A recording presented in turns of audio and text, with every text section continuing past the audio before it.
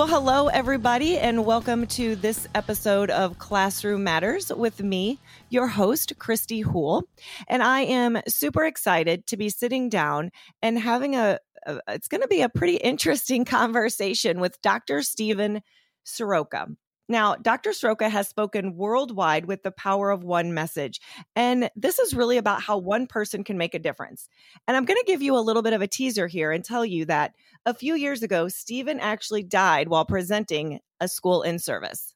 And I'm just going to leave that there. So good morning, Dr. Soroka. How are you? Well, it's really good to be here. I'm just happy to just die once and be able to come back. I know, right?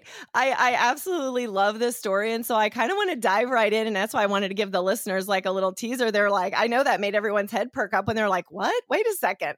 So I'm glad that you're here. Thank you so much for joining us. And tell us a little bit about your experience with that, when you actually literally almost died. Well, I did die. I didn't have a heart attack. I had a cardiac arrest. And what's really interesting to me is I've gone around the world. I've been on Oprah. I've been on all around the world talking about the power of one, how one person can make a difference. Do you want me to go back and you want me to jump right into how I died, or you want me to tell you how I got there? You do it, whichever way is going to make the most sense. I think it makes a little bit more sense to talk about where I come from. I'm from the inner city. A lot of educators can kind of relate to me because I'm the worst kind of student they've ever had. I grew up in the inner city. My father took off. I grew up in poverty with my mother. I lived in the projects. I was on welfare. We had pretty rough times. I had issues. I got in a fight when I was young and got a crossed eye, and we couldn't afford glasses. The worst, I had a speech impediment. I couldn't say my name. My name is Steve Soroka, so I called myself Mo.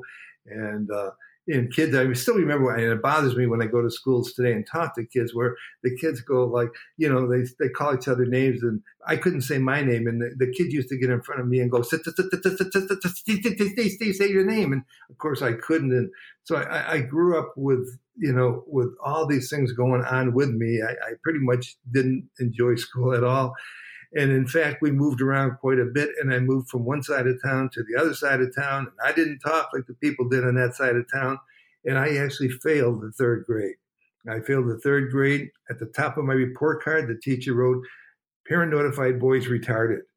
And I mean, they wrote this right at the top of my card. The interesting thing is that the teacher who wrote that I was retarded misspelled the word. That was interesting. She wrote it with a T and not a D. I hated school pretty much. I could not compete academically because I later found out I'm ADHD. I'm dyslexic, but don't feel bad because I'm a doctor. All these things they told me that were bad actually turned out to be pretty good. But at that time, I didn't know it. I could not compete academically, so I started to shoot the rock, which on the street means basketball. Slinging the rock is drugs. I didn't sling the rock. I was shooting the rock, playing basketball. And I became pretty good. I became a legend in my own mind, actually. I thought I was much better than I was. And one day, two brothers took me outside and beat me up so badly that they knocked both of the bones out of my hips, there must have been another issue going on there. But anyhow, the bones were knocked out of my hips. I was in high school, and I couldn't walk. I was in the hospital for 99 days. They had to do 2 procedures on me. When I talk to kids today, I often joke about I have 99 problems, but the hips weren't one. But I actually had 2 operations. I was in there for 99 days. The doctors came in, said, you probably will never walk again. You better start to use your brain because your body's not going to work. And I said, how can I use my brain? And the doctor said, I said, how can I use my brain? I said, I'm retarded. And the doctor looked at me and said, well, it's time to get unretarded. And I said, get unretarded? How do you get unretarded? He said, well, listen to your teachers. And that kind of changed my life right back then because I had to learn how to learn. And so I'm a very visual learner. I turn everything into pictures. When I do presentations for kids or doctors or professionals, I use a PowerPoint type program with literally hundreds of pictures because that's how my mind works. So I found the power of education by default. And I went through and got a bunch of degrees. I first became a polymer chemist, and then wondered about, one time I woke up in the middle of the night and thought, is this the meaning of life? I'm making a lot of money, but it wasn't. And I thought about my early background in school and how I hated it. And I just had one of those moments where I woke up and said, maybe I can go back and help people. And I literally took a 60% cut in pay from being a polymer chemist and went back and started to teach inner city schools, and never looked back from that point. And for 30 years, I taught, and I've been very, very blessed. I've got all incredible amounts of awards of Teacher of the Year, National Teachers Hall of Fame. I got literally hundreds of awards. But I only say that like this, Christy, because I know the best teachers in the world never get awards, nor do they want them. My wife is a teacher. She's a better teacher than I've ever been. She's never gotten an award. She's much better than I am. So when I say these award things, they're important to me. But I know that there's a lot of people out there that are a lot better than me and never got awards. And I think people need to know that just because you won an award doesn't mean you're not a really bad teacher. Anyhow, I did this for a bunch of years. And I went back and I got a bunch of degrees. I got a degree so I could be a principal, a superintendent. But that was never the same to me. I wanted to go back, and I'd always stayed in the classroom. And I went back and I dealt with adolescent health behaviors like sex and drugs and violence before they were fashionable or even funded. Back in the day, it was hard to get money for sex education, drug education, violence education, and not till a lot of I taught inner city. It wasn't until a lot of the rich kids started to die that we got concerned about drugs and diseases. And, it's sad. Columbine is sad. But, those of us that worked in the inner city, we were burying kids for years. And my message today is any kid that dies is important. And so I always come with that prejudice because I've worked with kids who didn't have a lot. And, whether it was sex or drugs or violence, and now it's heroin. Heroin was always a problem in the urban area, the narcotics. But now that it's hitting people that are more affluent in the suburbs, people are all more excited. And I'm kind of an advocate for, I guess the way I think is if you think one kid is more important than another kid in this world, then that's a basic issue I have with you, because I think every kid is important. None of us had a chance to choose who our parents were. Anyhow, I did this for a bunch of years. I wrote a lot of books, got a lot of awards, and became like a renowned speaker. And I literally traveled the world, been on all the big talk shows. And I follow the trends to try to help young people deal with what's going on. My basic message throughout the years has been the power of one, because I always thought I was the power of one. I mean, here's a skittle rat who's now a highbrow intellectual because of education, and he did it by himself. I mean, and so when people talk about resilience and education, hey, I'm that guy. I lived that life. And so I went through and talked about the power of one, and I still believe it. One person can make a real big difference. But what happened is I was doing a lot of this stuff and having great times. I work with kindergarten kids. I work with high school kids. I work with doctors. I teach at a medical school now. I work with teachers. I've gone around the world with the power of one message. Well, 3 years ago, I was talking about one of the biggest trends right now, heroin, in a nice suburb in Cleveland, and I had a cardiac arrest. And it's kind of strange because I know you can't see me, but I'm in pretty good shape. I don't drink. I work out every day. I worked out the night before. I had a stress test a month before. I was in excellent health. The only problem I made, Christy, was I chose the wrong parents. I mean, just being facetious here. I got a heart disease, probably just genetically. But until they go in your heart, they really can't tell it. So here I am, I'm kicking it in front of 800 people, and my presentations are always real wild. I do crazy things. I get people excited, move around. I show a lot of pictures. They never know what to expect because, you gotta, as the kids say, you gotta keep it real. You gotta kick it with a flavor so that people understand and feel, not just see and look, but to feel what's going on. So I'm kicking it out there. It's going really, really well. And all of a sudden, I don't remember a thing. I just had a cardiac arrest. I coded. I went right down, hit the ground so hard, I probably had a concussion. I got a big I don't remember any of this. So I'm hanging over the stage. The people tell me later that when I fell over, people in the audience started clapping. They were going, wow, this is cool. Now, I don't remember this because I was out. They thought this was part of the show. I was so blessed that day because I really shouldn't be here today. I was so blessed that day that in the audience, when I went down and people started clapping, thinking this was cool, there were 2 SROs there. There were 2 school resource officers who were trained, and they knew when I went down, I wasn't playing. And when they were on me, literally within probably 30 seconds, cutting my clothes off, trying to get to me. I mean, the week before, Christy, I was in Punta Cana. I could pretty much say I would have been dead if this happened down there. But I'm in front of 800 people. I go down. The 2 officers are on me. That is just such a blessing. Other blessing, even maybe a bigger blessing, is the principal of the school was trained 2 weeks before with an AED. So literally the AED was outside the room, and he was able to run out and get that. So they were probably on me within a minute. I mean, just incredible. And what happened is that, and I don't remember any of this, but they were on me.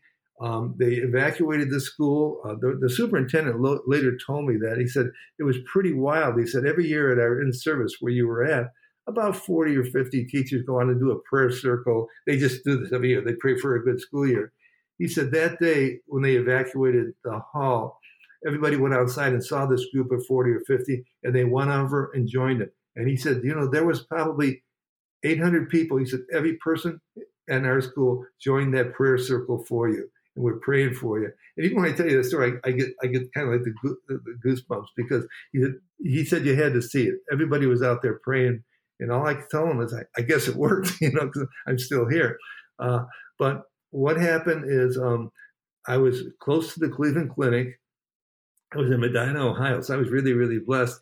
Close to the Cleveland Clinic, which is probably the best place in the world to have a cardiac arrest, because they're probably the number 1 heart place in the country to go for heart problems. So they life flighted me to the Cleveland Clinic, and literally on that life flight, my whole life changed. I'm on the life flight. I'm dying. I'm in and out of reality. The people there are telling me, relax. The docs on there are going, relax. You're going to be okay. And I'm dying. I'm just back and forth. I don't know what's going to happen, and I can't relax. I'm thinking to myself, if I relax, I'm dead. And one of the things that I often do when I go out and talk with kids or with adults or with doctors is I often start off with a mantra. I just call it, I have people repeat after me going, my body, my choice, I'm not your toy, I am the power of one. It's about taking control of your life. I have people repeat it. Kids love it. And even for an adult, it makes a lot of sense. It's my body. It's my choice. I'm not your toy. I am the power of one. I've done that around the world. Kids love it. They put that mantra up on schools and places. My body, my choice. I'm not your toy. I'm the power of one. And so this really works well when you're trying to empower kids to take control of their life. And even for adults, where you can't let somebody else manipulate you with their words. Otherwise, you're not the power of one. Anyhow, I'm dying there. I'm laying there and I'm going, hey, I'm this motivating guy. I'm dying. How can I save my own life? And I started thinking, well, yeah, I do this power of one thing. So I start going, I'm mumbling there. I'm going, my body, my choice, my body, my choice. And then it just dawned on me, Christy, I'm not the power of one. I've gone through the world telling people about the power of one. I'm not the power of one. And you know what? If this crew on this helicopter doesn't get it together and stay with me, I'm dead. Mm-hmm. And I need the power of many. And it just dawned on me. And I mean, I know it doesn't sound right, but it dawned on me. I was never the power of one. I've gone around the world talking about the power of one and how I made this and how I did that. And the more I thought about it, I was always on somebody else's shoulders. There was always somebody, there was always a teacher, a social worker, a family member that was always holding me up and keeping me going. But being a ghetto rat like I am, I'm from the ghetto. You can take the boy out of the ghetto, but you can't take the ghetto out of the boy. It's hard for people to believe, like people like me when I was growing up, I could never say thank you. Because when you grow up, a lot of times like I did, saying thank you is a sign of weakness, not a sign of strength. So I went through life thinking it was all me. It was all me. And it just dawned on me, here I am. I was never the power of one. I've been the power of many. And it just went through my mind that I was so saddened by the fact that here's all these people that helped me. And I now realize what they meant to me. And I'm never going to have a chance to go back and tell them what they meant to me because of what they did for me. And I think that's such a powerful message for educators today, because they go out and go, I'm working with these kids. They don't really care. My teachers don't care. And a lot of times people like me, we do care, but we don't know how to tell you thank you. And so, you go through life saying, I went out there, I tried, they didn't appreciate me, they made fun of me and all that. Some of these people are going to turn into Steve Sorokas. At the end of their life, they're going to look back and go, wow, that person really, really made a difference with me. And I never had a chance to thank them.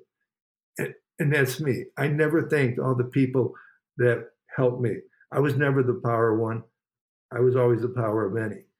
So you literally changed your mantra. So you're on the stage, you're having a great time, you collapse, you're on the life flight, in and out of life, reality, and you literally changed your mantra in those moments. That's right. That is amazing. So what did you do once you were back in reality and you knew that you were stable? What did you go back? Did you go back and say thank you? Did you take steps to change the way that you had done things? Or, was it something that was sort of fleeting in the moment, and then once you were better, it was passing? How did that change you? Well, it changed me a lot. First of all, the sad part was that many of the people that meant so much to me that I never realized how much it meant to me, they're past. They're not around anymore. Of course, the people that made a lot, what's funny right now, because of social media and that, many students that I had 30, 40 years ago are now friends with me. And, I get a chance, they come back and they hear about me, and, they always thought I was a cool teacher and everything. And they're telling me about how much I changed their lives. And I get a chance to go back and tell them how much they changed my life, the things that they taught me as I was trying to teach them. So I get a chance to do a little bit about that. I do a lot with Native Americans. And, and a lot of times your life just kind of gels. I've worked with Native Americans for decades. I'm very blessed. I get a chance to keynote. I'm going to be keynoting a couple of their national conferences this year. But we have a saying on the res that goes like this: you have the power of one to start a fire, but you need the power of many to keep that fire burning. And, that just is completely in sync with my life too. Yeah, I've got the power of one to start a fire. But in fact, with Native American conferences, what we do with kids, because I've been very blessed and had the chance to work with thousands of Native American youth at one time, although I do this anywhere, but it really started in Indian country, is when we start off a conference, we build a fire at a conference. It's traditional with Native youth. We build a fire, and then we tell the kids, we're going to be here for 3 or 4 days. There's no way that I or someone else can watch the fire. We have to share this fire and take care of it. So we literally have the kids sign up. So some kids might have to watch the fire from 12 midnight to 3 in the morning. But it's a great takeaway message that you do have the power of one to start the fire, but you need the power of many to keep that fire going. And Christy, this is a beautiful message for schools, because every teacher is important, but every kid doesn't have just one teacher. Every teacher needs a principal. They need a school psych. They need student support. We talk a lot about schools today, but really schools just reflect community. We don't have school violence. We have community violence that takes place in school. So we have to look better, look outside.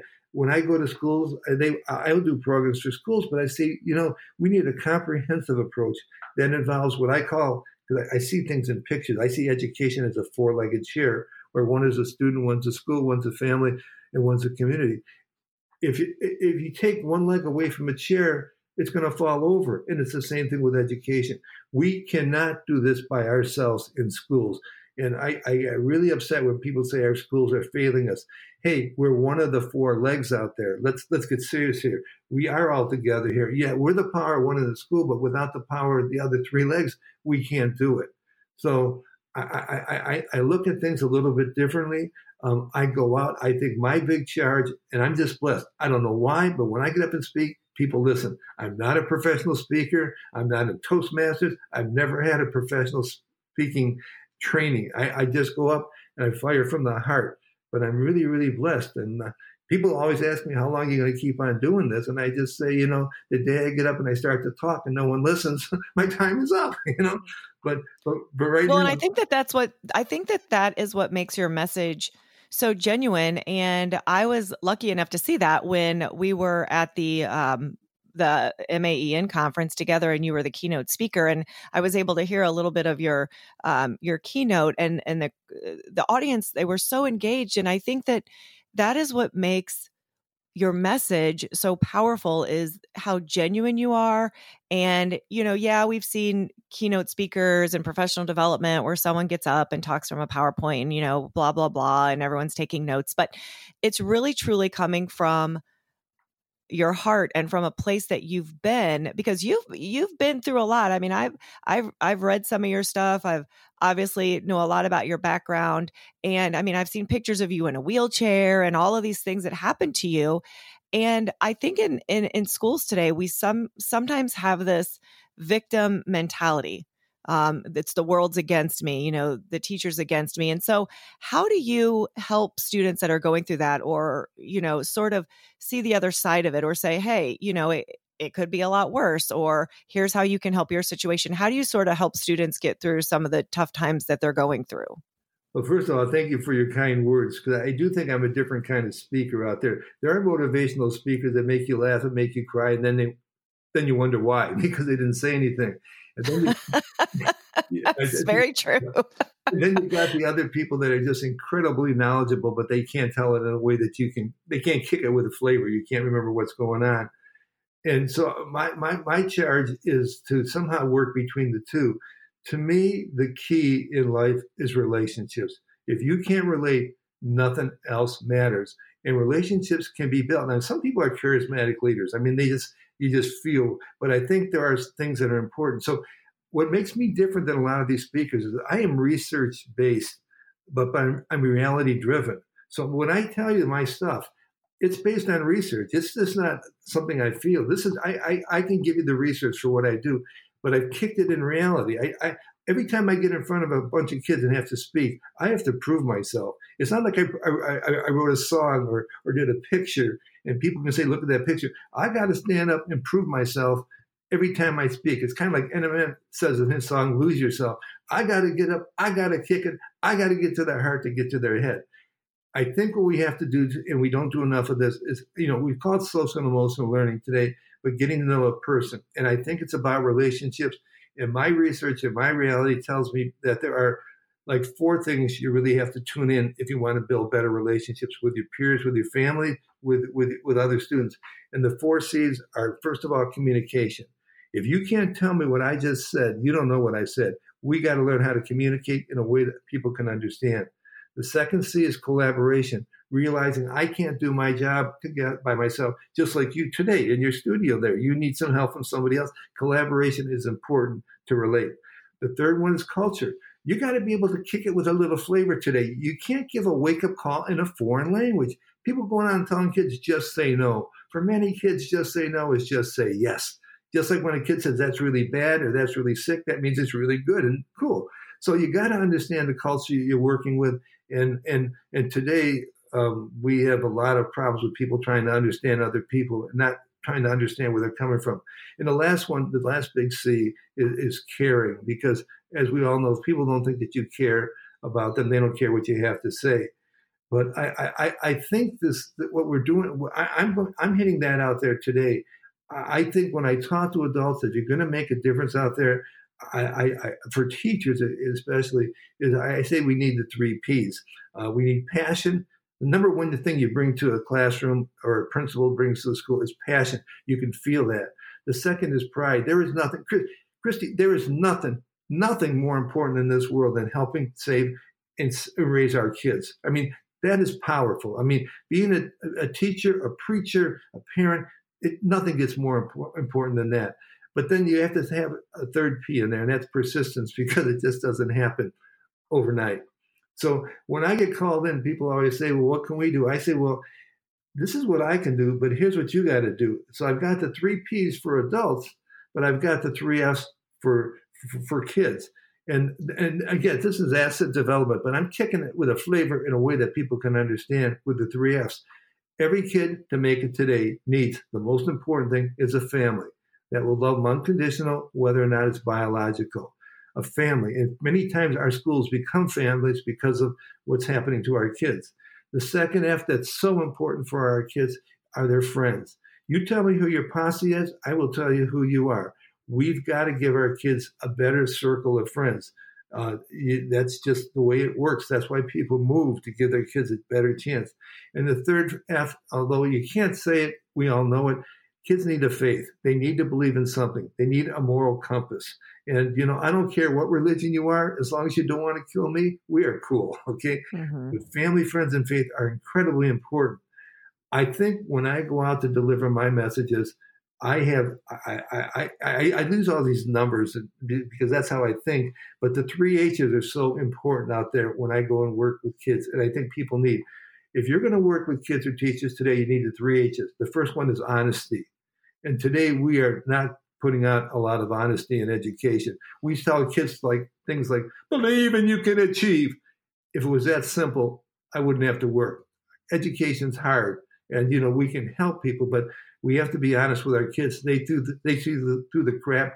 Why do inner city kids I spoke for the Council of Great City Schools. In the 80 largest systems in this country, over half the kids drop out of school. Hey, what's up with that? Maybe our education should be a little bit more relevant. I think another really important thing is humor. Humor lets you break down the walls of denial and fear and complacency, but humor that makes you laugh with people, not at people. And then perhaps the most important thing, and I've often been called a deliverer of hope, but hope is really important because, I know this sounds simplistic, but it isn't. If you have hope, why do you need dope? You really don't. If you have something to live for, why you want to take it to another reality? So I think honesty and humor and hope go really, really far in trying to help kids learn today. And those are the kind of things that I try to hit the people with. Unfortunately, today we've gone, everybody wants to talk about facts and knowledge, but I think facts without feelings are fruitless. And I think until we get to the whole child, and I love that concept. And by the way, I know it's really big now, but I like to pride myself, and I believe I did the very first whole child conference for ASCD back in 2005 in San Francisco. We talked about the whole child, social emotional learning, moving beyond the academic to the total child, the social, the emotional, the spiritual. And when they asked me to do that, I said, I don't mind doing that keynote on the whole child as long as I can bring 4 whole childs with me. And I did that keynote with 4 high school students, and it was wonderful because we had a chance to look at the whole child perspective from the whole child, which is pretty cool. So, yeah, I'm pretty blessed. I'm not in a speaker bureau, so you won't see my name. I know people hear me in Indian country. We have a saying that the best way to advertise is through moccasin marketing. Let someone else carry your message. So I travel the world by other people telling other people about me.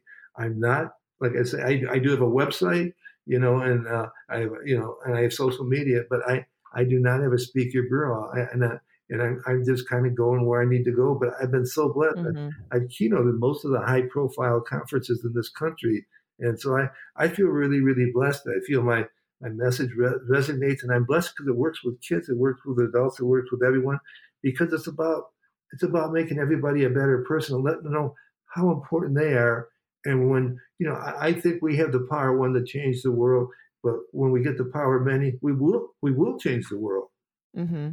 So speaking about the power of many, why do you think that we have the national teacher shortage that we have? Because, we're going into some times where there's some school districts really struggling to even start the school year with enough teachers. Well, I can tell you why. I'm from a family of educators. My wife's a teacher. My 2 daughters are teachers. My other daughter's a school psych, urban environments. I know no one wants to hear this, but in many schools, our schools are war zones. Mm-hmm. They're out of control. No one. Do you think that teachers are dealing with more things than what they originally thought they were signing up for? Colleges are pathetic today. They're teaching how to teach. They're not teaching how to survive. And Right. yeah, I think that's a huge I would issue agree out with there. that. Yeah, and many, and not to put them down, but many of these people teaching colleges and teaching you how to teach have never taught themselves. And why haven't they changed that? I mean, because this, the conversation that I'm having with you, this isn't the first time that that's been brought up, that the universities are not really preparing teachers for what they're going to walk into. So why is that not changing? It's hard to change big establishments right now. I can tell you right now, the calls I get reflect what teachers want. I would say the biggest problem in the country right now in schools is discipline. The kids just, and this right behind that is motivation, where kids should learn, but they're not learning out there today. And so,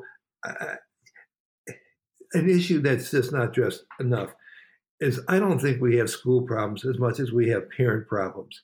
And when you're sending a kid to school and say, do what you want with them because I can't control them, or I can't make my kid do that homework, or, how parents have to step up, and what I see, we have to teach parents how to, most of the problems I see, I see more parent problems. Just to be real, I go into a middle school, high school program about all the things I deal with, sex and drugs and violence a lot of times, although I talk about learning and taking care of yourself and stuff like that. But when I go into these, and this is going to sound crude, but when I go in and I see the mamas looking hotter than the daughters in high school, I got a problem with that, because who are these kids looking up to? Where's their value system? I used to think that these kids in the inner city were so poor because they only had one parent. I work in these suburbs right now where kids literally have no parents. And it was brought home by me in a very rich suburb in California. And I'm talking to these kids, and this girl comes. I do my presentations. I say, anybody want to talk a little bit? I'll stick around. And I go one-on-one. Sometimes it goes for hours. Kids just want to chat. And this one girl comes, and she's just looking beautiful. She looks like a movie star. And I just said, she comes and says, I have nothing. She starts crying. I go, you have nothing? You look like a movie star. Look at you. And she says, well, I have, I live in a fancy house, and I got a new car, and I got these clothes, but I have no parents. I said, what happened to them? And I said, did they die? She goes, well, no, but they're always working. And she said, I said, wait a minute, let's just back up. What would you really like to have your mom or dad do? I wish they would take me fishing. I said, why don't you ask them? She said, I do. They don't have the time. So a lot of times you look out and you look at these kids, and the kids that you think are doing so well may not. Do I have time to tell you another quick story? Yeah, absolutely. I'm on an Indian reservation, and in the middle of nowhere. I'm talking to like 12 kids, and that's the whole high school. And the kids were great. I get done speaking, and a young middle school, high school girl comes up and says, and I gave her a little hug because I always do this thug double hug thing that a gang member taught me because it's from the heart. And then I gave her a little wristband. I got a Power One wristband. I don't sell anything with the Power One, but I give wristbands away for people that hear my message so they can carry the message on. And she asked for my card. She said, "Can I email you?" And about a week later, I get an email from her, and it's an email that runs on a little bit. But she said, "Thanks for coming to my school. I just want to let you know you probably saved my life today because when I woke up, I was thinking about killing myself." She said, "My life has been hell." She said, "My father raped me when I was 5. And she said, they took me away, and I went with my uncle who was an alcoholic. I moved. She said, I got up that morning. She said, I looked in the mirror. I felt like shit. She said, I just looked, how can a father rape a little girl? And she said, I came to school and you were there and you gave me that hug and you gave me that wristband and you made me feel good. And she said, I want to let you know most people don't know my story.